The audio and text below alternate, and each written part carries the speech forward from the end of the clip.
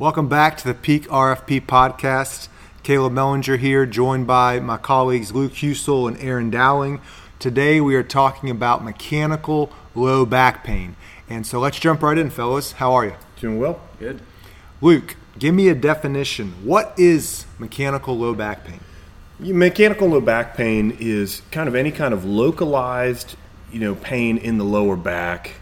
It is going to be kind of a dull aching. It might be sharp, with movement, sometimes with, in certain positions. So this is pain that's going to be kind of, typical back pain that probably we see the most of. Again, localized, around the lower back area. Great. What is it not? Right. Yeah, so we're not talking about that generic word sciatica. A lot of patients will use that to PTSD. Yeah.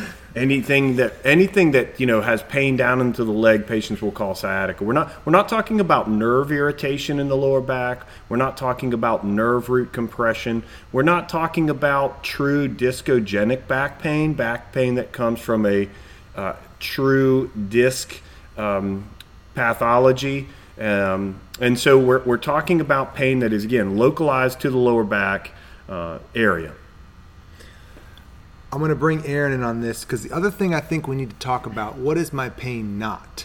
Okay, we often are talking to patients about their Xrays and their MRIs. Sure. And my pain is my image is something that we're basically hearing. Right. Well, I have degenerative disc disease. Right. Or I have no joint space. Or the doctor said I have a spine of an 80-year-old and I'm 45. So let's just talk a little bit about what we call the patho-anatomical approach and what we understand between the correlation of what the image says and how you feel. So Aaron, why don't you give us a couple statistics on this? Aaron's a resident with us and just doing great things with the research world. And then Luke, maybe you can address the patho-anatomical idea. Sure. Yeah, so the reality is that pain generators can only be isolated in less than 15% of patients with low back pain. So, that's a pretty small number for a lot of, individuals that come in really because they want to talk about their imaging findings. What does that mean a little bit more? So when we say 15% of folks, their pain is generated from the problems that we see on the imaging? Right. So like, a degenerative, disc or, right. That patho-anatomical pain we're talking about. So if you think about 100 patients coming into the clinic, 15 of those with back pain might actually have patho-anatomical cause. Problems from what we see on that imaging. Yeah. So, what's critical there to understand just for patients is you can have bad pictures. And it doesn't mean that's where your pain is coming from. Your pain can often be treated by, what we're going to talk about with mobility and strengthening and soft tissue work. Right. So that it doesn't have to come from those imaging findings. Yeah, because a lot of the studies will show us, too, that, 88% of people over 60 years old have degenerative disc disease, right? And 88% of those people would not say they have low back pain. Yeah. So the imaging can, be a little misleading because those things exist, but that does not mean your pain is coming from that. This is a good little education point for us as therapists too. As we talk to you patients, what sounds better?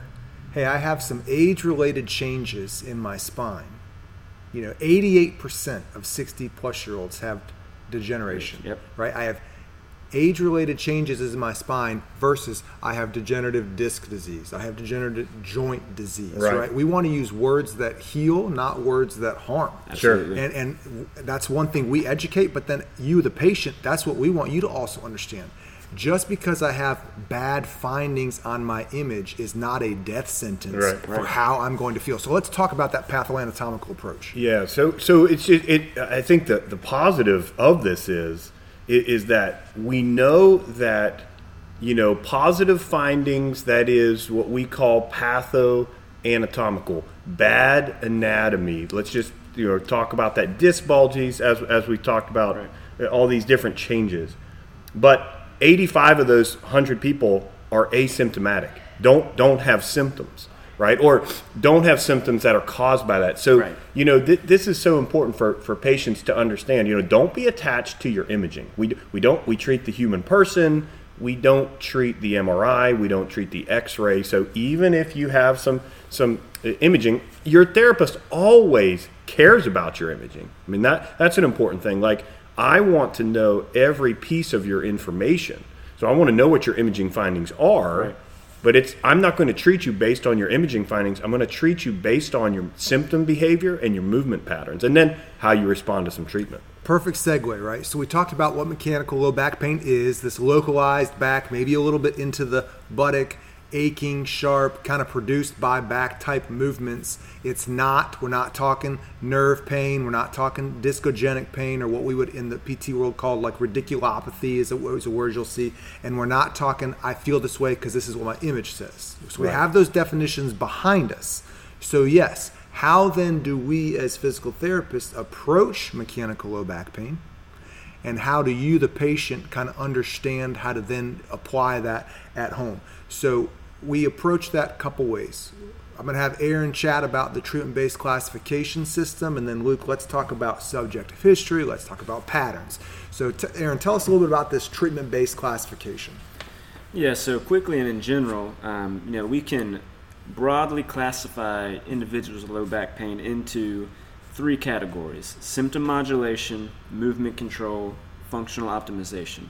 Basically what that means is, if you have a lot of pain, really irritable pain that's really kind of disabling, we're going to, try to modulate those symptoms, right? Bring your pain down, maybe do specific movements to get you feeling a little better. And then as your symptoms calm down, we really want to get into what is called movement control, right? How can I coordinate movement in an efficient way, get muscles turned on to really, assist in the healing process. And then once, muscles are firing well and you're moving a little better, we get into this functional optimization. We are trying to optimize the way you need to move, right? And at this point, you're probably not having a ton of pain, but now we want to really get you, aerobically fit, right? Build up your endurance, things like that to get you moving the way that you need to go about your day. I love this idea, Aaron, because here's the truth, right? Our job is to teach you how to care for yourself. Absolutely. We don't want you to come and get a bunch of passive treatments and leave and feel like you always need to come back to us to do something else to you. Right. We want to empower you. What's the tagline of the podcast? Elevate, empower. We are trying to educate, right? Yep. I mean, that's what we're talking about. So we want to change your symptoms, which means you're right. We might be talking a little more soft tissue work. We might be talking a little bit more mobility or directional preference, these things that we use as physical therapists to help you move better, to get you into getting stronger, to get you into doing more, feeling better, being more functional. So I love that concept. And that's really what we do. That's why we ask you questions, you bet. Right? So let's talk about that subjective history. Yeah, so as we talk about symptom modulation as the first thing, what we're talking about is we're talking about understanding your symptoms and getting them under control. So the first thing that we want to do is understand what your symptoms that you're bringing to us are. What type of pain is it? What the location is? How irritable? Is this a high level of pain, like an 8 or a 9 out of 10? Is this more like a 3 out of 10? So your pain location, your pain intensity, how it behaves with movement, of course, is super important. What makes your pain worse? We say there are patterns in orthopedics. And so with back pain, classically you're going to find patterns. So what are you doing? What kind of movements or positions increase your back pain? What kind of movements or positions decrease your back pain? How it behaves over a 24-hour period? All those things tell us a lot about your symptoms. I want to know about your symptoms first, not necessarily what you did to it first, but first let me understand these symptoms so we can really be good at that symptom modulation first. That's good. We're looking for patterns and we're listening, right? And then we're trying to empower you, the patient, to learn to look at those patterns and to listen to your own body.